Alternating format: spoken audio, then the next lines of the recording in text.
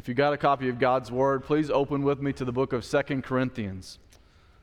2 Corinthians chapter 9 is where we're going to be this morning. 2 Corinthians chapter 9.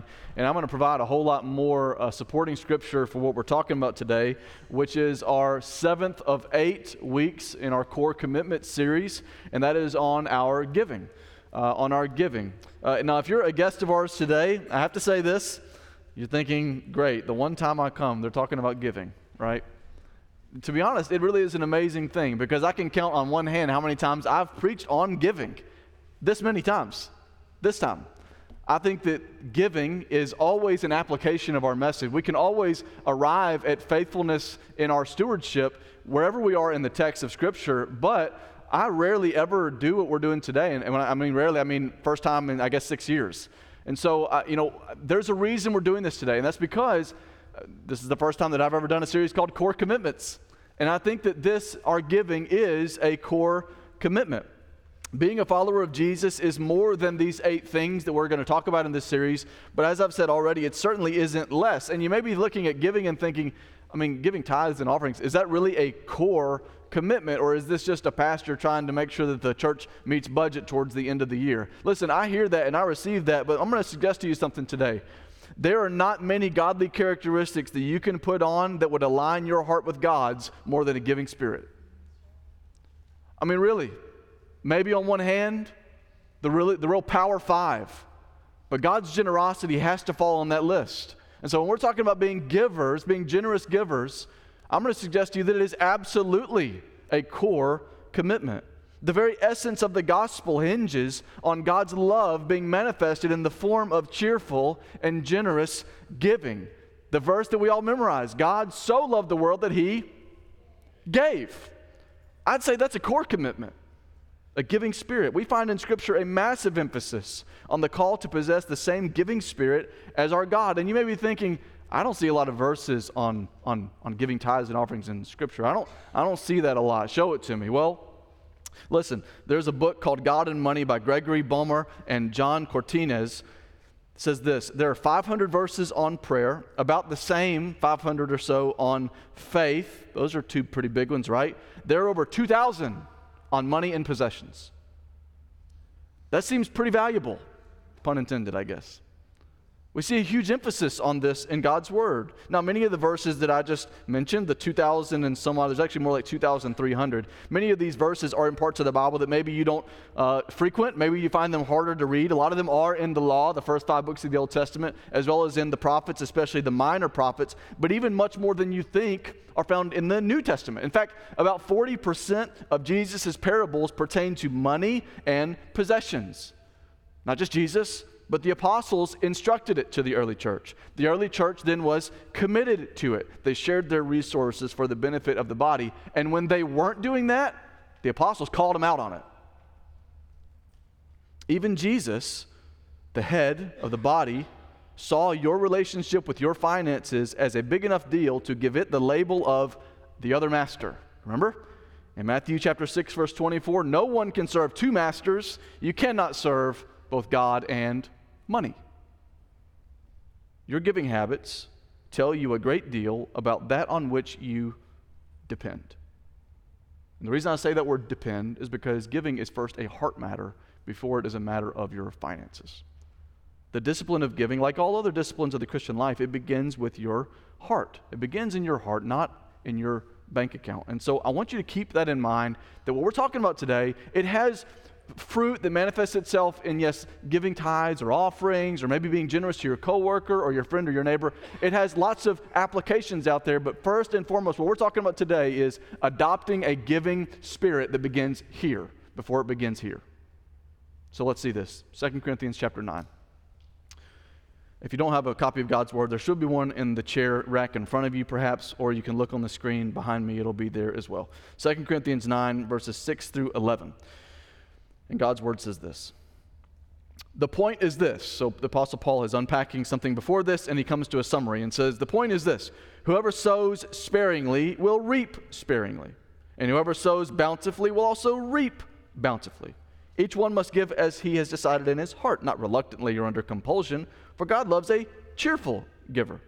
And God is able to make all grace abound to you, so that having all sufficiency in all things, at all times, you may abound in every good work. As it is written, He has distributed freely, He has given to the poor, His righteousness endures forever. Verse 10 says, He who supplies seed to the sower and bread for food will supply and multiply your seed for sowing and increase the harvest of your righteousness. And finally, verse 11 says, You will be enriched in every way to be generous in every way, which through us will produce thanksgiving unto God. Now, before we can go any further, first thing we have to understand is this. Everything in heaven and on earth and under the earth belongs to God. Everything. Your name may be on the bank statement, it may be on the deed, but it all belongs to our God.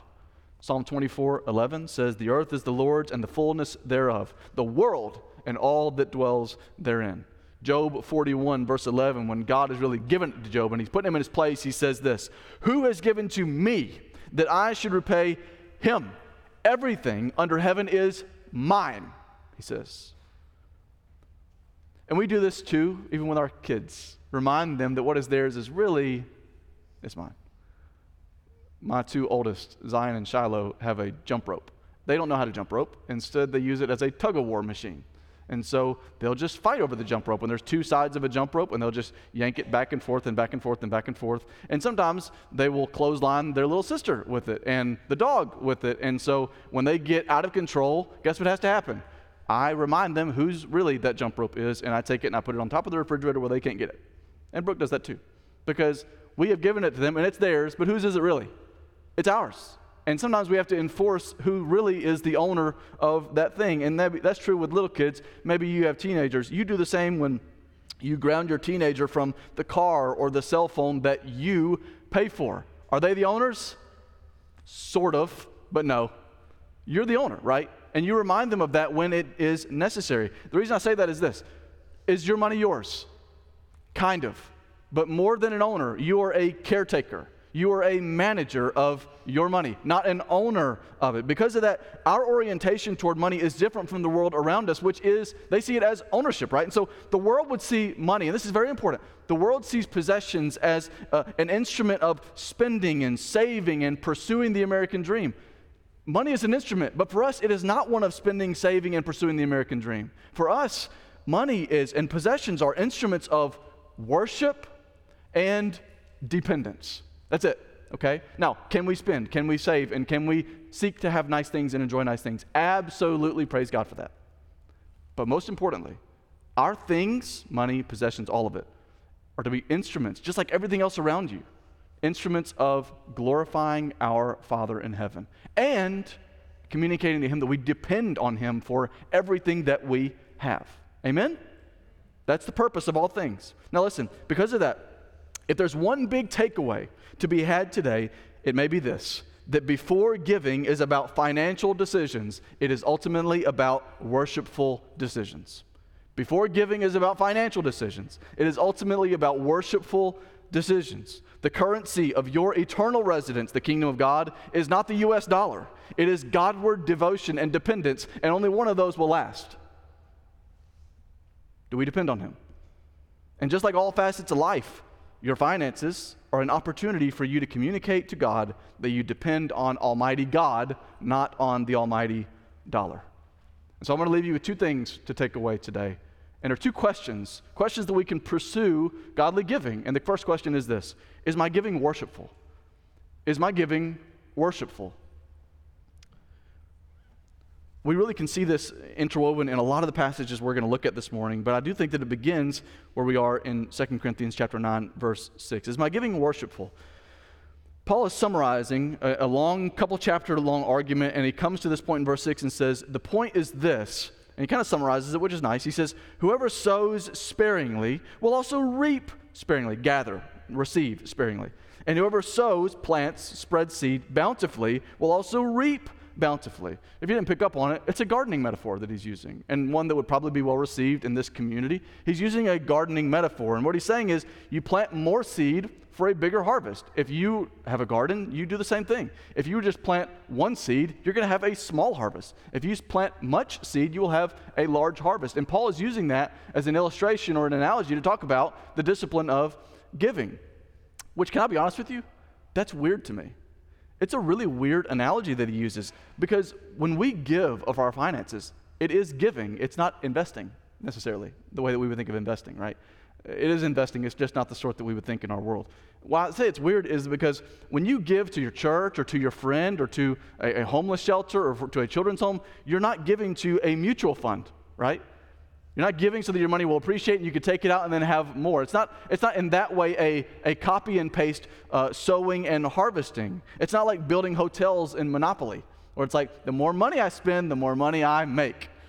I love Monopoly a lot, and I destroy my siblings at Monopoly every time that we play Monopoly. But listen, the way that we give is not like a mutual fund. It's not like if I spend more to make more. That's not what Paul is saying. But oddly, this is metaphorically the way that Paul encourages their giving. God is going to bless your giving, is what he's saying. Jesus spoke similarly. This isn't just the Apostle Paul. Jesus said in Luke 6, verse 38, he says, "Give, and it will be given to you." He then modifies that and says, this is how it's going to be given to you if you give. Good measure, pressed down, shaken together, running over, will be put into your lap. For with the measure you use, it will be measured back to you. I'm going to mention that verse in just a second, but first, a general principle is absolutely true.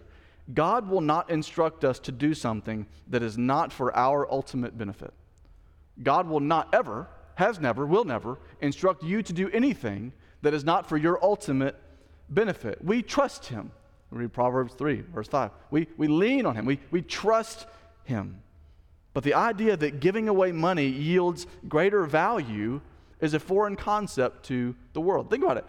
Investing it is one thing, but giving it away and appreciating is a foreign concept to our world. Before I was a pastor, I was in the secular workforce, and I worked full-time for a cell phone company called Sprint, which you may know.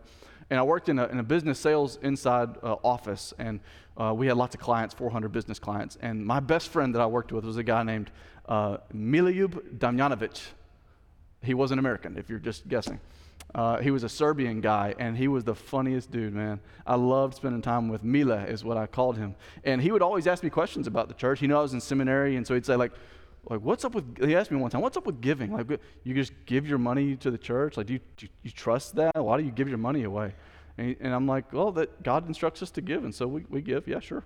And I didn't go into the detail. I wasn't bragging about that. I was just like, yeah, of course we give. And he just, foreign concept. He was like, you give your money away? Like, yeah. He loved his money.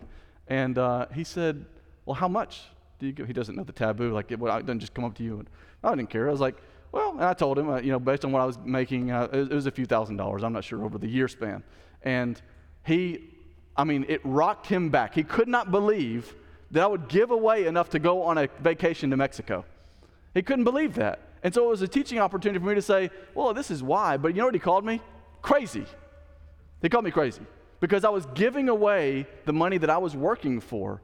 But you see, to the world, it is foolishness what we do with our money. It's foolishness because we do not have the same worldview as the world does, that sees giving away money as a waste, flushing it down the toilet.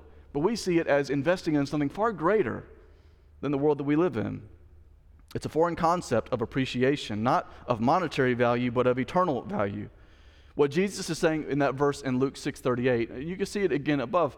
Given it will be given to you, good measure, pressed down, shaken together, running over into your lap. The measure you use, it will be measured back to you. What Jesus is saying there is that God gives to those who give generously. You see that. God gives to those who give generously. And notice the description there. I love the description there because I think of the opposite thing in our world is a bag of potato chips. You know what I'm talking about? Lay's potato chips, where you open it. If you were to crush all those potato chips down, if the bag is this high, it would go to about this high, right? It's like 60% air in there or more, right? It's kind of annoying the way that they just rob us like that. But that's what I think about. But this is not the way that Jesus is talking. He's saying, no. It's not just fluff. It's not just air. No, it's pressed down. It's shaken. It's filled up to the brim. It's more like how you guys fill the trash bag so you don't have to be the one to take it out. Right? I can get more down in there. The point is this. God gives to the faithful giver. God gives much to a faithful giver. Now listen, this is very important. When I say God gives much, I'm not saying that God will pack your wallet. He may. I'm saying that He will continue to meet your needs while also building your dependence and love for Him. What is the true standard of fullness? What really gives us greater security? That's what God needs to fill us with. Not the dollar, but fill us with Himself and sustain us and meet our needs, but build our dependence and our love for Him. In other words, you can withhold and keep and have much and yet be absolutely empty and hollow. And you can give and have just enough and be absolutely filled to the brim. Your bank account has an expiration date. When you expire, so does your ownership of it. But the equity that you invest in your relationship with God will never expire. So the question is simple. Which is the wiser investment? It doesn't mean that we are adhering to the prosperity gospel of health and wealth and prosperity. I mean, look at verse 8 in 2 Corinthians 9 right here. It says, and God is able to make all grace abound to you. He's able. He can give it all, so that having all sufficiency, your translation may say contentment in all things at all times, you may abound in every good work. You know what that says? It doesn't say that you're going to get everything that you want. It says you're going to have everything that you need. God blesses the cheerful giver. You will have everything that you need in this life. The prosperity gospel, on the other hand, is a con centered around manipulating the giver, not to build God's kingdom, but that of the leader or the individual. And you see it all over the place. Give this much money, $3 million, and we're going to buy a private jet because we got to take the gospel to India. True story. It happens. And that's not what we're talking about, being biblical, Christ-centered giving. The currency of the kingdom is different. We see something similar to this in verses 10 and 11. He who supplies seed to the sower and bread for food, in other words, he gives seed to sow, he gives bread to eat, to enjoy. He will supply and multiply, notice that word multiply, your seed for sowing and increase the harvest of your righteousness. You will be enriched in every way, to be generous in every way. Don't miss that either. You'll be enriched in every way to result, be generous in every way, which through us will produce thanksgiving unto God. He'll multiply your seed for sowing, for giving. The intention is that with increased resources, the sower would increase his sowing, and so a snowball of generosity would build. In other words, the goal of giving is rather that God would bless your giving, that you may give more, not spend more.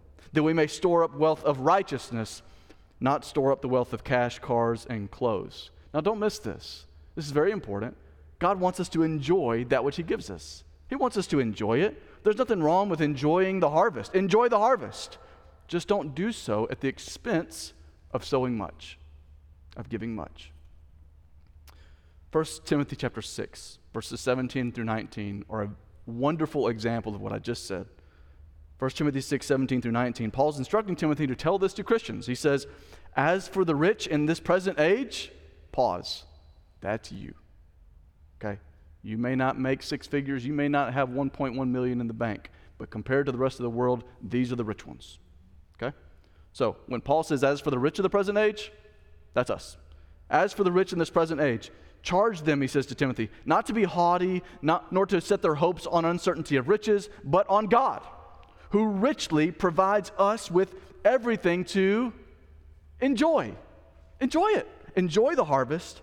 They're to do good, to be rich in good works, to be generous and ready to share, thus, with the result that says storing up treasure for themselves as a good foundation for the future. There's that crazy paradox again. Give it away to have much, so that, he says, they may take hold of that which is truly life. In other words, he's saying, having the money is not living. You give it away to have what is truly living. It's better to walk generously with God, with what you need, than to walk greedily apart from Him with everything that money could buy. A good example of that is the guy you read about named Solomon. Solomon had everything. You read about King Solomon, David's son. Solomon's words at the end were contrary to the life that he lived. Solomon threw huge parties. He had huge mansions. He had huge wealth. He could do and say anything that he wanted and go and get it. But he learned quickly that the treasures of earth are all, as he said, vanity or meaningless. In fact, the word that's translated vanity or meaningless, Solomon uses it 38 times in that little bitty book.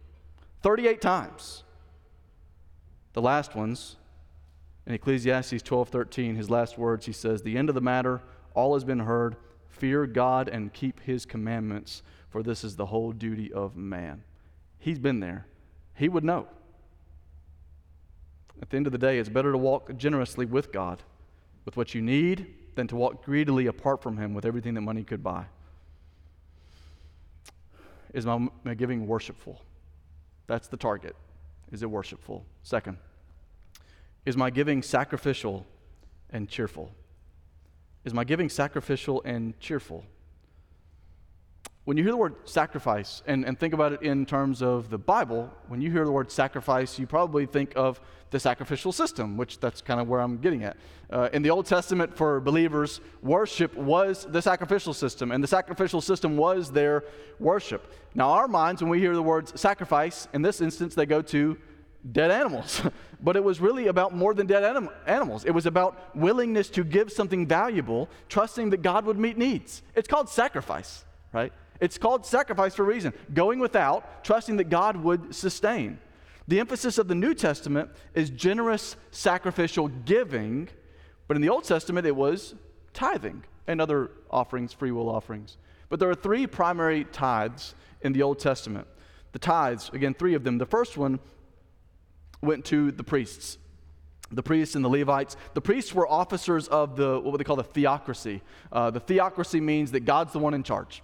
It's not a democracy, it's not a monarchy, it is a theocracy, meaning that we're all here and we serve one, and it is God alone. And so in the theocracy, priests were sort of God's right-hand guys. They were His mouthpieces to the people. The priests were God's representatives to man, but He was the leader. And so the people tithed to fund the national government. We'll call it government. It was kind of both. It was their worship and their government. And so the Levites, go way back in the Old Testament, they weren't given an inheritance. They didn't have land and things. And so instead, all the other people that had those things tithed to support the work of the Levites and the priests. And so that was their first tithe. They went to caring for the guys that sort of made worship happen, the in-betweens. The second tithe was one that funded feasts and festivals and temple events, and then the third tithe went every third year to give to the poor. And again, that's not to mention the many free will offerings that they would do on top of that. Now here's why I say that.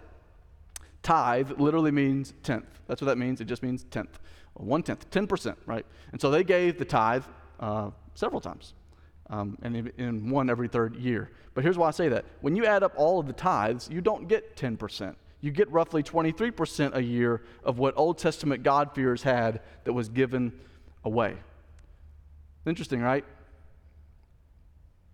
When time came that the theocracy was over and Rome moved in, eventually Rome would move in and the Jews were to pay taxes to Caesar, the Jews had a hard time understanding the idea of taxes because it wasn't going to the theocracy. It was going to Rome. It was going to Caesar. That's why, by the way, the guys approached Jesus and said, "What do you think we should do with our taxes?" And He said, "Render to Caesar what is Caesar's."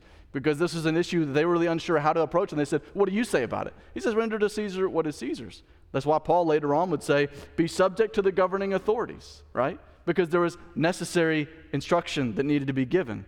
But listen to this. Post-Pentecost. Pentecost is when the Holy Spirit was poured out on believers in Acts chapter 2. This is after the life of Jesus. He has ascended and gone into glory. But after Pentecost, everything after that, we don't read anything about tithing anymore. Instead, we read about generous giving, generous sacrificial giving. You never see it again after Pentecost. Now, there's some disagreement on whether or not believers are still called to tithe, but not in the direction you might think. You may think, "Well, good, I don't have to tithe." No. The disagreement is on the other side of the fence of saying, is 10% enough, or is that really what is called generous giving? When Jesus fulfilled the Mosaic law, he called us to greater, not lesser. That's why he said, remember, don't just not commit adultery, don't even lust in your heart. Supersede, right? Don't just not murder, don't even hate in your heart. Jesus was approached by the Pharisees in Matthew 23:23, and he said this, "Woe to you, scribes and Pharisees, hypocrites, for you tithe mint and dill and cumin, and have neglected the weightier matters of the law, justice and mercy and faithfulness." Then he says, these you ought to have done, listen, without neglecting the others. You should have kept on doing the tithe, but there's so much more that you need to be offering up to God. Now again, he's talking about some character things here, but certainly we can make an inference of something that says we need to be giving greater, not lesser, but we don't really have to infer. We can look at the early church as well. In Acts chapter 2, verse 45, it says, "And they were selling their possessions and belongings and distributing the proceeds to all," listen to this last part, "as any had need." What's the percentage? There's no percentage. When they saw a need, they filled the need. 1 Corinthians 16, 1 and 2. "Now concerning the collection for the saints," Paul writes, "as I directed to the churches of Galatia," so he's going to give them the same instruction that he gave them, "so you are also to do. On the first day of every week, each of you is to put something." He doesn't, no percentage, just put something aside and store it up as he may prosper, so that there will be no collecting when I come. Doesn't give a percentage or an amount. He just says, do it generously. You put something aside for this purpose. But the best example is in 2 Corinthians 8, which is one chapter before where I had you turn to. In 2 Corinthians 8, which is sort of the legs that 2 Corinthians 9 stands on, it says this, "We want you to know, brothers, about the grace of God that has been given among the churches of Macedonia." He says, "For in a severe test of affliction," things were tight, is what he's saying. "In a severe test of affliction, they had a hard time with their money, their abundance of joy and their extreme poverty have overflowed in a wealth of generosity on their part. For they gave according to their means, as I can testify, and beyond their means, of their own accord, begging us earnestly for the favor of taking part in the relief of the saints." You know what that means is, Paul said, guys, you don't have to give. Things are tight right now. You really don't have to. And you know what they said? No, we want to. We got to. Please take it. Take our offering. We want to be part of this mission. Verse 5 then says, "And this not as we expected, but they gave themselves first to the Lord, to the church, and then, by the will of God, to us, the missionaries." So they were just generous. They had no limit. They just wanted to give. We see no mentions of a tenth, a tithe, but plenty of mentions of generously, abundantly, sacrificially, and cheerfully giving. I'll revisit what I said at the beginning. That giving is a worship matter. Guys, what's in your heart when we pass the plates, that matters. More than what's in your pocket. What's in your heart matters. In 2 Corinthians 9:7, it says that real good summary. "Each one must give as he has decided in his heart, not reluctantly," that's a heart matter, "not under compulsion," that's a heart matter, "for God loves a cheerful giver." What he's saying is, don't give reluctantly, don't give hesitantly, don't be like, this one hurts. Don't give hesitantly, he's saying. He says, not under compulsion, not out of force. It's not a tax. We're not passing the plate of taxing. It's not a Sunday morning stick-up. I heard the pastor say that one time, and I said, I got to throw that in there. It's not a Sunday morning stick-up. I had one pastor tell me, we don't take up the offering, we receive the offering. And ever since then, I've adopted that language. We don't take up an offering. We say, whatever God has placed in your heart to give, please give. We receive that. Not reluctancy, not compulsion or force, but cheerful overflow of a thankful and blessed heart. Tim Keller said, your money flows effortlessly to that which is your God. Your money flows effortlessly to that which is your God. Where's your money going? Where's your money going? If something has kept you from being able to afford to be generous, then guess what? You can't afford it. That thing is the optional thing. Giving is not. If you cannot afford to be generous because of this thing, whether it be a coffee every day, or a certain TV bill, a phone bill, a house payment, car, fast food, whatever it may be, something else needs to go so that you can live generously. Non-negotiable here. Budget for generosity. But don't just budget for it. Pray for generosity. You know, we pray for patience. Give me more patience. Give me more kindness. Give me more discipline. Give me more self-control. But do you pray for more generosity? Do you ask God for a giving spirit? Are you giving in the same way today as you were 5 years ago? Has God increased your generosity? I'm not even asking for the sake of our budget. Guys, it's so strange. The church finances were the last thing on my mind when I was preparing this message. I care so much more about your soul than our dollars. I care so much more about adopting the Spirit of God in our hearts than worrying about the bottom line. We could meet without microphones, without this room. We could meet outside in the parking lot and do just fine. God will take care of His church. I'm concerned with His church. Because, guys, God does not call us to a character standard that He has not Himself perfectly exemplified. Isn't that the good news of the gospel? Is that God, His Son not sparing, sent Him to die, that we may take Him in.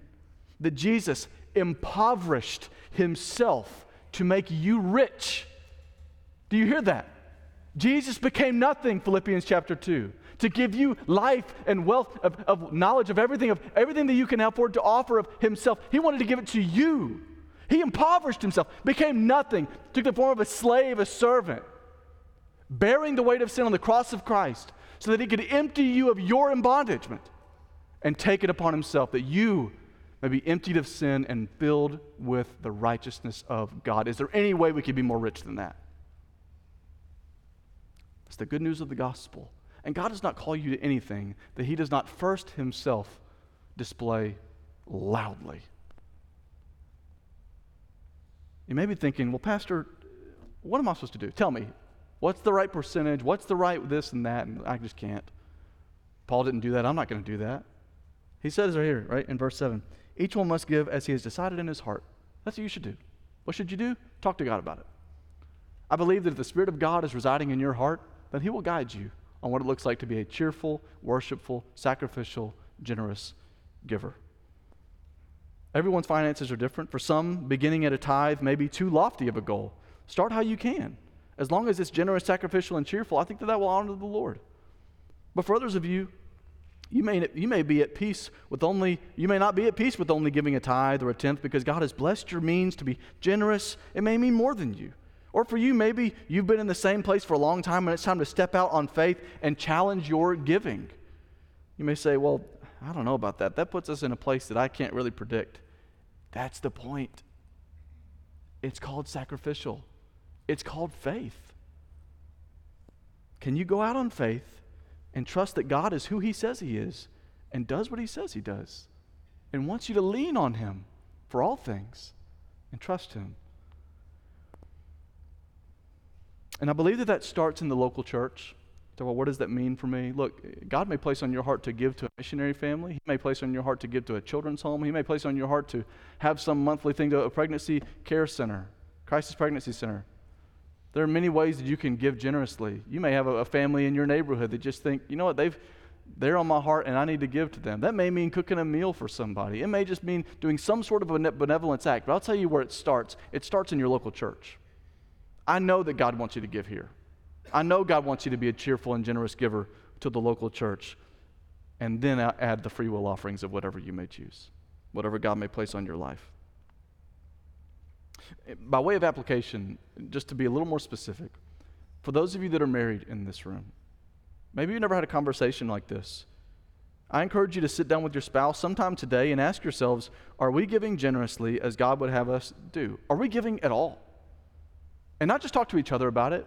I would say even as much important, talk to God about it. Talk to God together about it. I believe that He will lead you.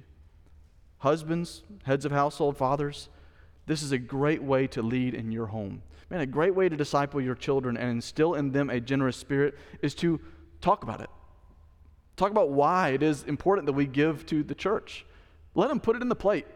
Why am I doing this? Let me tell you why we're doing this. This is why God has instructed it to us. Teach them with it. Teach your children the discipline of giving. It's a faith exercise. It's a generosity exercise. It's a self-control exercise. There's a lot of teaching points that we could say about that. Maybe you're a student and maybe you're just flat broke. It's like, man, I can't wait to give one day. Maybe somebody should give to me. Listen, I think that even now, with little, it's important to create habits, even now, with little.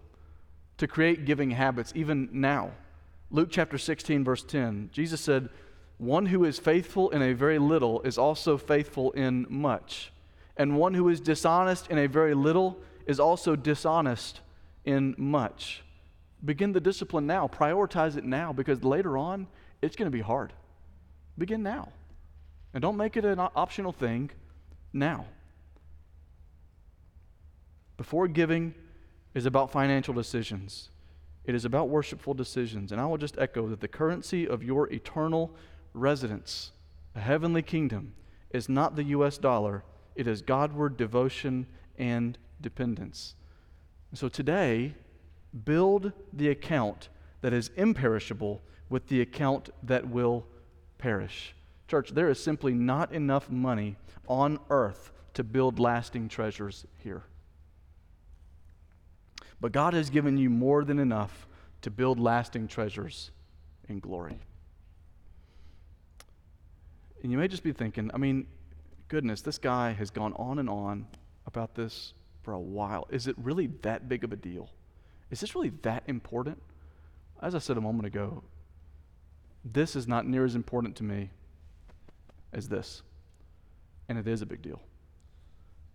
Again, I will suggest to you that there are not many godly characteristics that you can put on that would align your heart with God's more than a giving spirit. That the very essence of the gospel of Christ Jesus hinges on God's love being manifested in the form of cheerful and generous giving. That's why we read and memorize that God so loved the world that He gave. Let us be givers, because we were reflecting the giving spirit of our Father in heaven. And lastly, I will say this. For you may be in here today and have been trying to earn your way.